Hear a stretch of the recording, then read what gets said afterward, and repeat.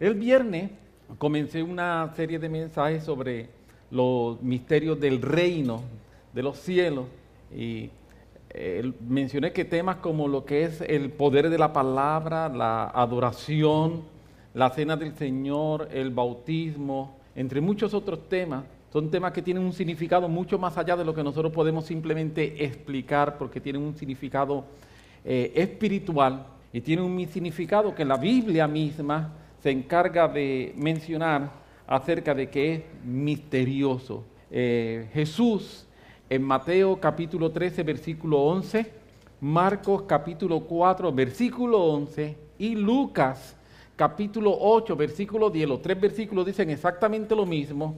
Jesús está hablando con sus discípulos y Jesús hablando con sus discípulos les dice que a ellos le ha sido dado saber los misterios del reino de Dios. Repito, Mateo 13, 11, Marcos 4, 11 y Lucas 8, 10. Básicamente estos tres versículos, esto es lo que nos dice, Jesús está hablando con los discípulos, dice, a ustedes le ha sido dado el saber los misterios de Dios. Es importante enfatizar que Jesús nos dice que a ellos le ha sido dado entender los misterios. Amén. No es que a ellos le ha sido dado entender los misterios del reino, sino que le ha sido dado conocer los misterios. Hay una gran diferencia entre entender algo y saber algo. Amén. Yo sé que los aviones vuelan, no lo entiendo. Sé que está en la ley de termodinámica que viene y afecta la ley de la gravedad para que no lo sale hacia abajo, pero eso para mí es un misterio cómo ocurre. ¿Me estoy logrando explicar? Una cosa es saber algo, otra cosa es entender, y lo que Jesús le dice a los discípulos es que a ellos les ha sido dado saber los misterios del reino. Y durante el Evangelio, según Jesús va hablando, Jesús va explicando y Jesús utiliza muchas parábolas. La Biblia dice que la razón por la que él utiliza parábolas es para que los discípulos entendieran, pero los que estaban fuera no entendieran. Las parábolas están llenas de misterios del reino. Misterio que tiene que ver con la palabra, que tiene que ver con el crecimiento, que tiene que ver con la oración, que tiene que ver con la adoración, todos estos. Y la realidad es que nosotros no vamos a ser capaces de entender y explicar el proceso de cómo operan cada uno de los misterios, pero sí somos capaces de experimentarlo, saberlo, conocerlo y poder entender cómo va cada uno de ellos. En la medida en que yo me inmerso dentro de ello, puede afectar positivamente mi vida. Amén. Y de eso es lo que estamos hablando. Estamos hablando acerca de los misterios del reino. Creo que uno de los problemas que enfrentamos muchos creyentes es no aceptar que nosotros estamos rodeados, que la vida cristiana está rodeada de misterios. Nosotros pensamos que nuestra vida es una vida natural, normal y simple. Y cuando nosotros pensamos que la vida cristiana es una vida normal, natural y simple, automáticamente estamos sacando el área misteriosa. Amén. Yo quiero decirle, yo vivo una vida misteriosa. Y si usted es cristiano, usted también. Porque vivimos una vida de lo espiritual. Vivimos una vida donde, aunque no lo veamos, hay ángeles que nos están rodeando. Amén. Aunque no lo veamos, hay ángeles que nos están rodeando. En estos días andaba en un lugar con Itamar, Maggi, y entonces yo andaba con Oliver y nos vamos a un sitio y hay no sé cómo llamarlo, pero hay un lugar peligroso, vamos a decirlo así simplemente. Y cuando vamos así, Oliver me dice, Abba, ese lugar es peligroso. Y dije, el lugar es peligroso, pero te voy a decir una cosa, ¿tú sabes que hay un ángel en derredor de ti cuidándote? Yo le estoy metiendo en su mente cada vez que tengo la oportunidad, el que él sepa que hay un mundo espiritual alrededor de él. Y digo, hay un ángel que te está cuidando siempre, aunque tú estés solo, siempre hay un ángel cuidándote. Nosotros estamos rodeados de una vida misteriosa desde la perspectiva que no la podemos explicar, pero sabemos que está ahí. Amén. Sabemos que es una realidad, sabemos que es una realidad extraordinaria, cosa que no podemos explicar con toda claridad, pero que están. Y para nosotros vivir una vida de fe, necesitamos aceptar el misterio del Evangelio. Necesitamos aceptar que mientras estemos nosotros en este lado de la eternidad, mientras estemos en este lado de la eternidad, hay cosas que nunca vamos a entender por completo. Y en palabra del apóstol Pablo, 1 Corintios 13:12, lo dije el viernes y lo vuelvo a repetir. La Biblia dice, ahora conocemos en parte. Pero cuando venga es cuando nosotros pasemos al otro lado de la eternidad. Pero mientras estemos en este lado de la eternidad, las cosas las conocemos en parte, no las conocemos completo. Amén. El viernes comencé a hablar acerca de el misterio de la oración y algunas, a manera de simplemente repaso, digo 2 o 3 cosas. Y una de las cosas que vimos es que en la Biblia nos enseña cómo la oración funciona, nos enseña que la oración es contestada, que la oración cambia destino, que afecta el futuro, que obra milagros, y escuche lo que voy a decir, y también me dice que la oración cambia cosas que Dios va a hacer. Está en la Biblia, no me lo estoy inventando. ¿Por qué ocurre eso? ¿Qué sé yo? Ese es el misterio. Yo sé que ocurre, yo sé que pasa, yo sé que mi oración tiene poder. Yo sé que yo no tengo poder. Yo sé que yo no tengo esas capacidades de hacer esas cosas, pero la oración tiene ese poder, la oración tiene esa capacidad. Y cuando yo entiendo, acepto como algo normal ese misterio poderoso de la oración, entonces yo deseo estar orando más. Algunas veces la razón por la cual nosotros no oramos es porque no hemos aceptado el poder milagroso, misterioso que hay detrás de la oración. Cuando yo entiendo que la oración tiene la capacidad de cambiar mi destino, de cambiar mi futuro, de cambiar corazones de personas, yo digo, espérate, déjame orar más. Tengo un arma poderosa. ¿Es un misterio? Sí, es un misterio. Pero es un arma súper, mega poderosa, que es el arma de la oración. Yo no puedo entender la mecánica interna de cómo obra y cómo opera la oración, pero yo sí sé que orar para mí es una necesidad. Una de las maneras en que nosotros esto vemos claro es cuando Jesús está enseñando a los discípulos a orar, y Jesús enseñando a los discípulos a orar le dice, venga tu reino, hágase tu voluntad. Y si hay algo que ya es la voluntad de Dios, ¿por qué tengo que orar por eso? La razón, la explicación sencilla es, no basta que algo sea la voluntad de Dios para que ocurra. Jesús nos enseña que tenemos que orar por ello. Muchas veces tú has recibido promesas de Dios, y a pesar de que tú has recibido promesas de Dios, te puedes estar preguntando, ¿qué pasa que no ha ocurrido? La pregunta es, ¿has estado orando por ello? Aleluya. Porque aunque sea la voluntad de Dios, si tú no estás orando por ello, posiblemente no va a pasar. Hay una gran posibilidad, porque Jesús dijo que parte de nuestra oración, de la que enseñó Jesús, es, venga tu reino, sea hecha tu voluntad, por lo cual, si no estoy viendo que eso ocurra, podría ser que la razón sea que no estoy orando por ello. Y necesito entonces activar el misterio de la oración y empezar a orar por esas cosas para que empiecen a ocurrir. Déjame decirlo de otra manera. No es suficiente conocer la voluntad de Dios, sino que debemos orar específicamente para que la misma se cumpla. Conocer la voluntad de Dios. Yo sé que Dios quiere que yo sea santo, pero no vivo en santidad. ¿Cuánto tiempo yo oro por santidad para mi vida? En mi caso yo puedo contestar. Todos los días yo oro, Señor, por la mañana. Señor, ayúdame a vivir en santidad. Eso es parte de mis oraciones diarias. Parte de bendice mi familia, haz esto, oro por muchos de ustedes, oro por la iglesia en general, pero muchas veces me empiezan a llegar rostros de ustedes y empiezo, Señor, bendice a Juan, bendice a este, pero siempre, Señor, hoy, ayúdame hoy a vivir en santidad. Mañana yo voy a orar por mañana. Yo lo que necesito es vivir en santidad hoy. Amén. Eso es lo que yo necesito. Así que yo oro por eso, porque la Biblia dice que la voluntad de Dios es mi santificación.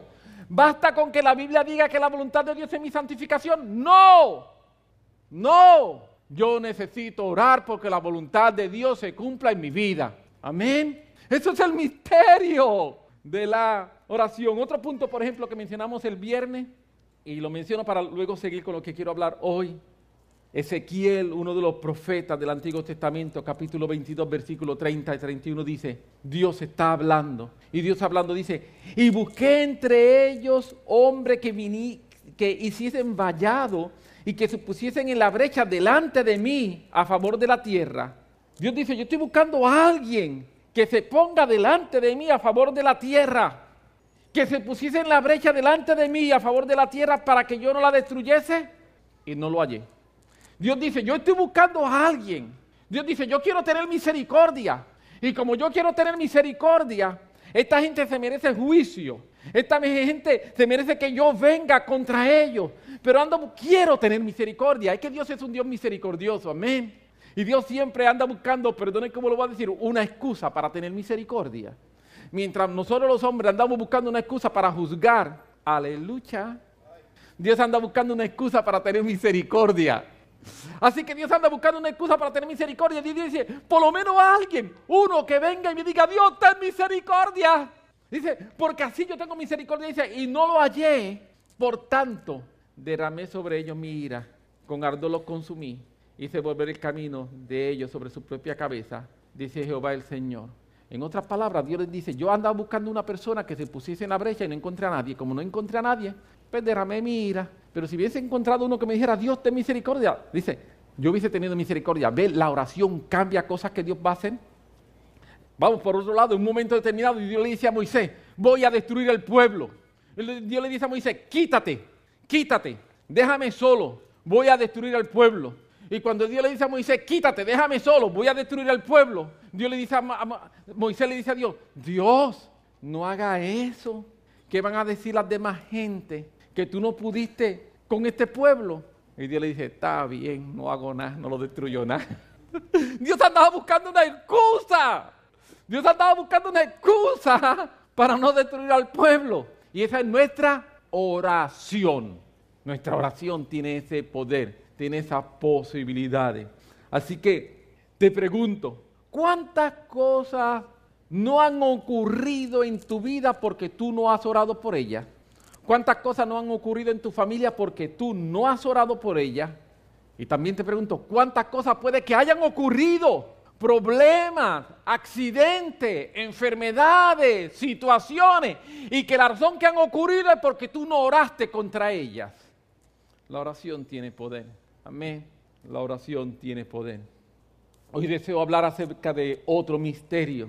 Hoy yo quiero hablar acerca del misterio de la adoración. Son muchos los libros, conferencias y enseñanzas que existen sobre adoración, muchos de ellos buenísimos. Yo no sé qué cantidad de libros yo he leído de esos temas, acerca de lo que es la restauración de la adoración, la restauración del tabernáculo de David, etc. Y yo no pretendo en 25 o 30 minutos adicionales, yo no pretendo decir todo lo que se puede decir sobre ese tema. Así que lo único que yo deseo es hablar acerca de la adoración como un misterio que desata poder, un misterio extraordinario. Y en palabra para los hombres que estuvieron el lunes, en palabra de Don Gossett, lo que quiero es desatar el hecho de que la alabanza es dinamita. La alabanza es dinamita, la alabanza es algo explosivo y es un misterio, pero es capaz de hacer cosas extraordinarias. Experiencia, cuando nosotros vamos a la Biblia, experiencia como la de Moisés levantando las manos para que el pueblo gane la victoria. Mientras Moisés levantaba las manos en alto a Jehová, el pueblo está ganando las victorias. Moisés se cansa, las manos se le empiezan a caer y el pueblo de Israel empieza a perder la batalla. Moisés vuelve, levanta sus manos y cuando levanta sus manos el pueblo empieza a ganar. Moisés baja sus manos y cuando baja sus manos el pueblo empieza a perder. ¿Por qué? ¿Qué tiene que ver las manos de Moisés arriba o las manos de Moisés abajo con lo que está pasando en el campamento donde el pueblo de Israel se encuentra guerreando? Adoración. Evidentemente, en mi teoría, cuando Moisés levantaba las manos, Dios le decía a los ángeles, ¡ahora! Y cuando Moisés bajaba las manos, Dios le decía a los ángeles, vengan para acá. Y Moisés volvía a levantar las manos y Dios decía a los ángeles, ¡ahora, Miguel, dale duro! Aleluya. ¿Me estoy explicando? Sí.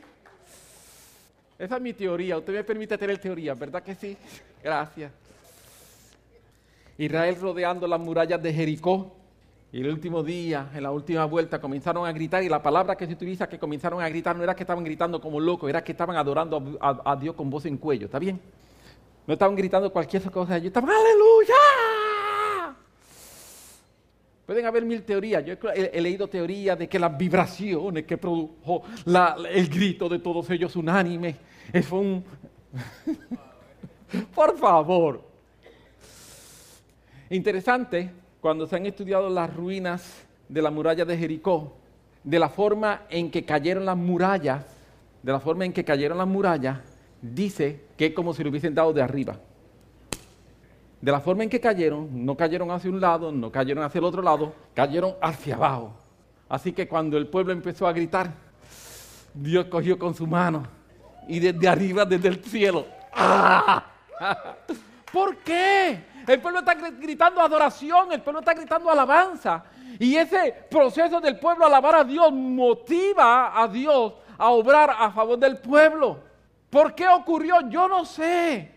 Yo sé qué ocurre. David tocaba el arpa, y cuando David tocaba el arpa, los demonios que estaban atormentando a Saúl tenían que irse corriendo. Sí, la adoración sirve para reprender demonios. David empieza a tocar el arpa, y cuando David, el dulce cantor de Israel, empieza a tocar el arpa, dice la Biblia que los demonios que estaban atormentando a Saúl se iban. Así que Saúl decía, búsqueme en ese muchacho que toque el arpa. Extraordinario. La fuerza de las tinieblas huyen cuando hay adoración. Amén. Cuando hay adoración, nosotros estamos creando un ambiente celestial. Y como las tinieblas no le está permitido estar en el tercer cielo, y nosotros cuando adoramos estamos creando el ambiente del tercer cielo aquí en la tierra, y ellos no tienen permiso de estar en el ambiente del tercer cielo, cuando yo empiezo a adorar y creo ese ambiente, las tinieblas se tienen que ir. Amén. Simplemente eso está ahí en la Biblia. ¿Por qué es así? Yo no sé. Es un misterio. El rey Josafat va para la guerra, y cuando el rey Josafat va para la guerra está muy preocupado, porque los que vienen contra él son mucho más que los que están con él. Amén. Los que vienen contra él son mucho más que los que están con él. De ahí que se inspira el cántico de no temáis ni os amedrentéis de esa multitud tan grande. Y Dios le dice a Josafat, no tengas miedo, no temas, no importa que sean muchos. Te voy a dar una estrategia. ¿Sabe cuál es la estrategia que Dios le dio a Josafat? Pon al frente los cantores, pon al frente los músicos, y que ellos sean los que vayan de frente a la guerra. Así que Josafat hizo una locura. Puso al frente en el momento de batalla a los cantores, puso al frente en el momento de batalla a los músicos, y los cantores y los músicos empezaron a adorar al Señor. Y la Biblia nos dice que mientras ellos estaban adorando al Señor, el Señor confundió al ejército enemigo, y cuando confundió al ejército enemigo, hubo victoria. Eliseo va a profetizar, y cuando va a profetizar, dice la Biblia, 1960, que pidió un tañedor. Y usted dice, ¿qué es eso de un tañedor? No se preocupe, un tañedor es alguien que toque el arpa. Pidió a alguien, dijo, búsqueme a alguien que sepa tocar el arpa. Entonces, ese arpista llegó y empezó a tocar, y cuando él empezó a tocar, la palabra profética empezó a fluir por Eliseo.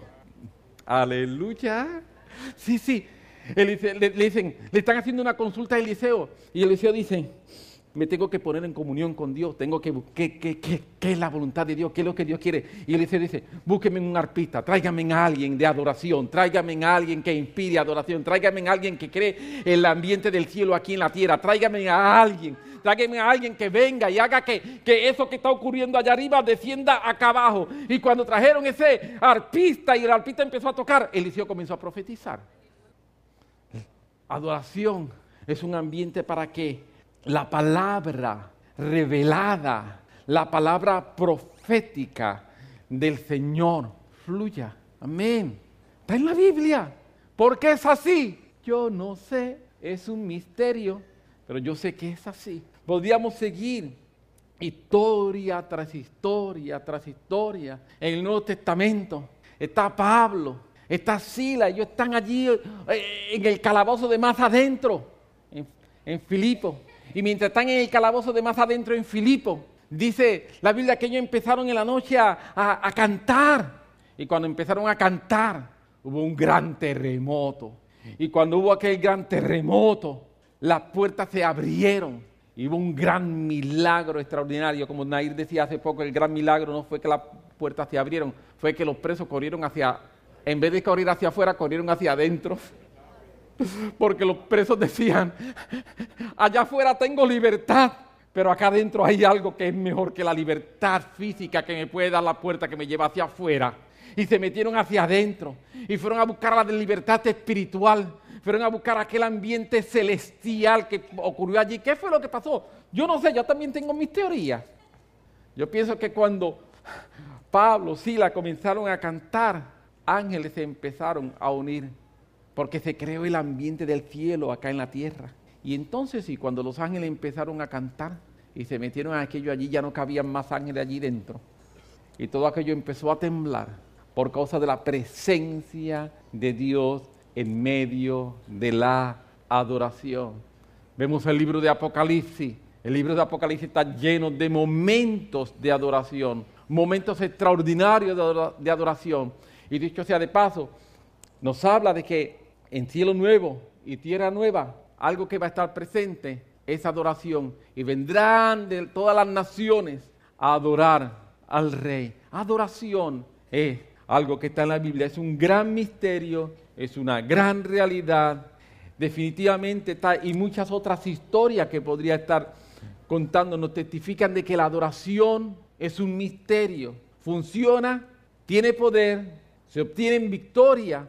Vemos liberaciones, milagros, prodigios.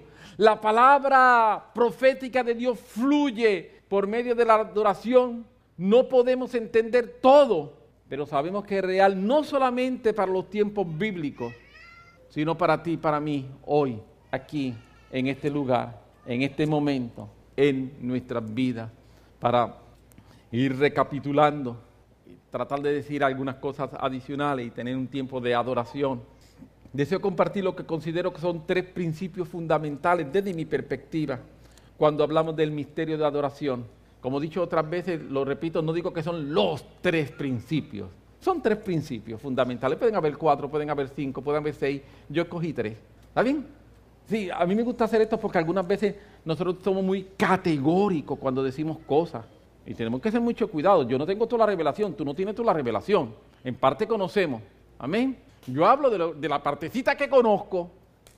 Otro hablará de la partecita que él conoce. Y cuando yo escucho a otra gente, ¡oh, wow! ¿Qué mucha revelación tiene? Bueno, tiene una partecita. Para mí es mucha. Amén. Así que, primero, Dios no necesita ser adorado. Dios no necesita ser adorado. Yo soy quien necesito adorar y yo soy el beneficiado cuando adoro.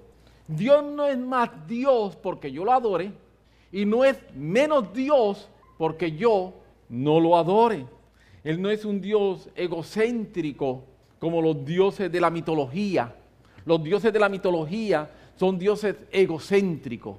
Jehová, nuestro Dios, el Dios de Israel, el Dios nuestro, no es un Dios egocéntrico. Él no necesita, reconozcan lo que yo hago. No, Él no necesita nada de eso. Dios tampoco es un Dios inseguro que necesita que otro tenga adulándolo para Él sentirse bien. Eso le pasaba a los dioses de la mitología. Eran egocéntricos e inseguros. Dios ni es egocéntrico ni es inseguro. Dios es todopoderoso. Amén. Él no necesita nada, absolutamente nada. Si Dios no necesita ser adorado,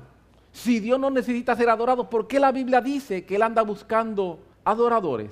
Ok, escuche, Dios no anda buscando adoración. Dios anda buscando adoradores. Adoradores son personas. Dios anda buscando gente con un corazón que quiera conectarse a Él.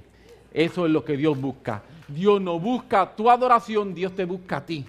Amén. Dios no busca tu adoración, Dios te busca a ti. Pero Dios anda buscando adoradores, porque cuando digo que Dios te busca a ti, pero que tú seas un adorador, es que adoración habla de una persona que puede irse más allá de lo que se ve natural para entrar entonces en el ámbito sobrenatural, y una persona que decide no vivir simple y sencillamente en el ambiente de la tierra, sino una persona que decide traer el ambiente del cielo aquí a la tierra. Y esa persona que decide vivir así, que es un adorador, esa es la persona que Dios anda buscando, porque Dios quiere relacionarse con gente que sean así. Dios no necesita tu adoración, Dios te necesita a ti.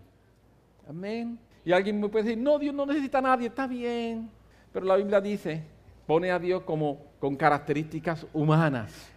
Y dentro de esa licencia, por así decirlo, bíblica, Dios no necesita tu adoración. Si algo Dios necesita, es a ti. Amén.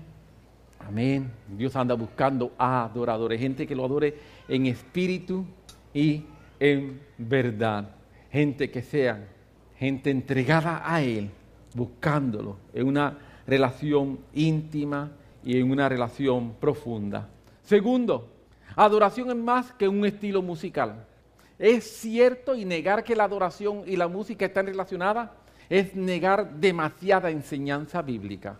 El libro de los Salmos, 150 salmos, es música. Pero no solamente en el libro de los Salmos, tú vas desde Génesis hasta Apocalipsis, nosotros vamos a encontrar la música inmersa.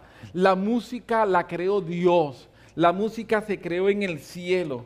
Y el propósito de la música que se creó en el cielo, que Dios crea, el propósito es para nuestro disfrute y para adorar a Dios. El diablo tomó la música y la ha tergiversado con otros propósitos distintos, diferentes. Pero el propósito principal, primordial, original de la música es que nosotros podamos expresar nuestro amor al Señor, que nosotros podamos expresar lo que nosotros somos al Señor y que nosotros podamos expresar adoración. Así que adoración es mucho más que un estilo musical, en un estilo en el cual nosotros agradecemos y honramos a Dios por todo lo que Él hace en nosotros. Un estilo musical no es mejor que otro. La adoración que se da en un estilo no es mejor que la adoración que se da en otro estilo. Los estilos tienen preferencia, y amén, nosotros tenemos preferencias, claro que sí, pero tenemos que aprender a respetar las diferencias. Amén. Yo tengo preferencia, pero tengo que aprender a respetar la diferencia, siempre y cuando esté honrando al Señor. Estoy hablando de adoración, no estoy hablando de... Escucho mucha música que le llaman de adoración y, Dios mío, algunas veces está en contra de lo que la Biblia dice. Eso no puede ser música de adoración. Amén. Tiene que estar en armonía con lo que la palabra de Dios me dice a mí. Aleluya. Pero lo que quiero aclarar es que es mucho más que un estilo musical. Lo importante es que independientemente cuál sea nuestra manera de expresar esa adoración, la misma debe nacer un corazón, como ya mencionamos, que adora en espíritu y en verdad. Lo que hemos tenido la oportunidad de estar en distintos lugares y ver cómo se adora en distintos sitios. Son experiencias tan enriquecedoras. Estar, por ejemplo, en África y ver a los africanos adorando. Es extraordinario, bailando, haciendo cosas que muy posiblemente para nosotros aquí sería escandaloso hacerlo. Pero para ellos es su forma de adorar al Señor, su forma de bendecir al Señor. Ver la gente en Hawái en su forma oriunda, adorando al Señor y danzando para el Señor. Dios mío, la primera vez que lo vi, no sé si Tamar se recuerda, Nair, que estaba por allá. Para mí fue como... Yo recuerdo, no sé si Tamar se recordará, yo le dije a Tamar, no te aprendes ese paso. ¿Me estoy explicando? Porque para nosotros puede ser un poco como que no, pero tenemos que aprender a respetar las diferencias. Tenemos que aprender a respetar las diferencias porque en el corazón muchas veces nosotros estamos juzgando mientras el otro está adorando. ¿Y cuál entonces le agrada a Dios? ¿El que está juzgando o el que está adorando? ¿Cuál es el adorador que Dios anda buscando? Dios no anda buscando juzgadores, Dios anda buscando adoradores. Amén. Amén. Así que adoración, repito, sacar música de la adoración, imposible. Desde Génesis hasta Apocalipsis tú vas a encontrar adoración y música unido. Hay gente que ha dicho, es que la adoración es mi estilo de ser. Sí, eso también es cierto, pero por favor, para quedarte ahí me tienen que quitar demasiado de la Biblia, me tienen que sacar la mitad de la Biblia.